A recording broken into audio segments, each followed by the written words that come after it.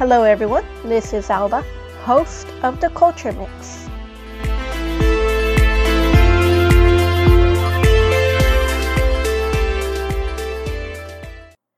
Do you remember the good old days?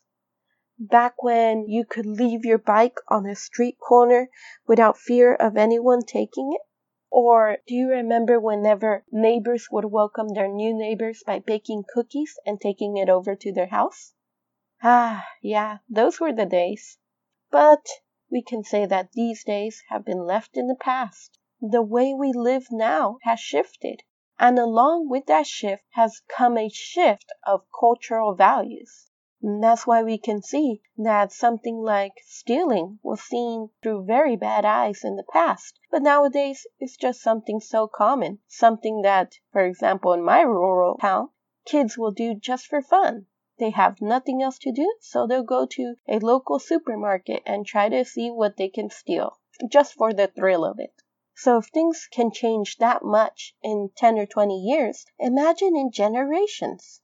I am by no means an expert, but let's take a look at how the way life has changed in Mexico has changed its moral values.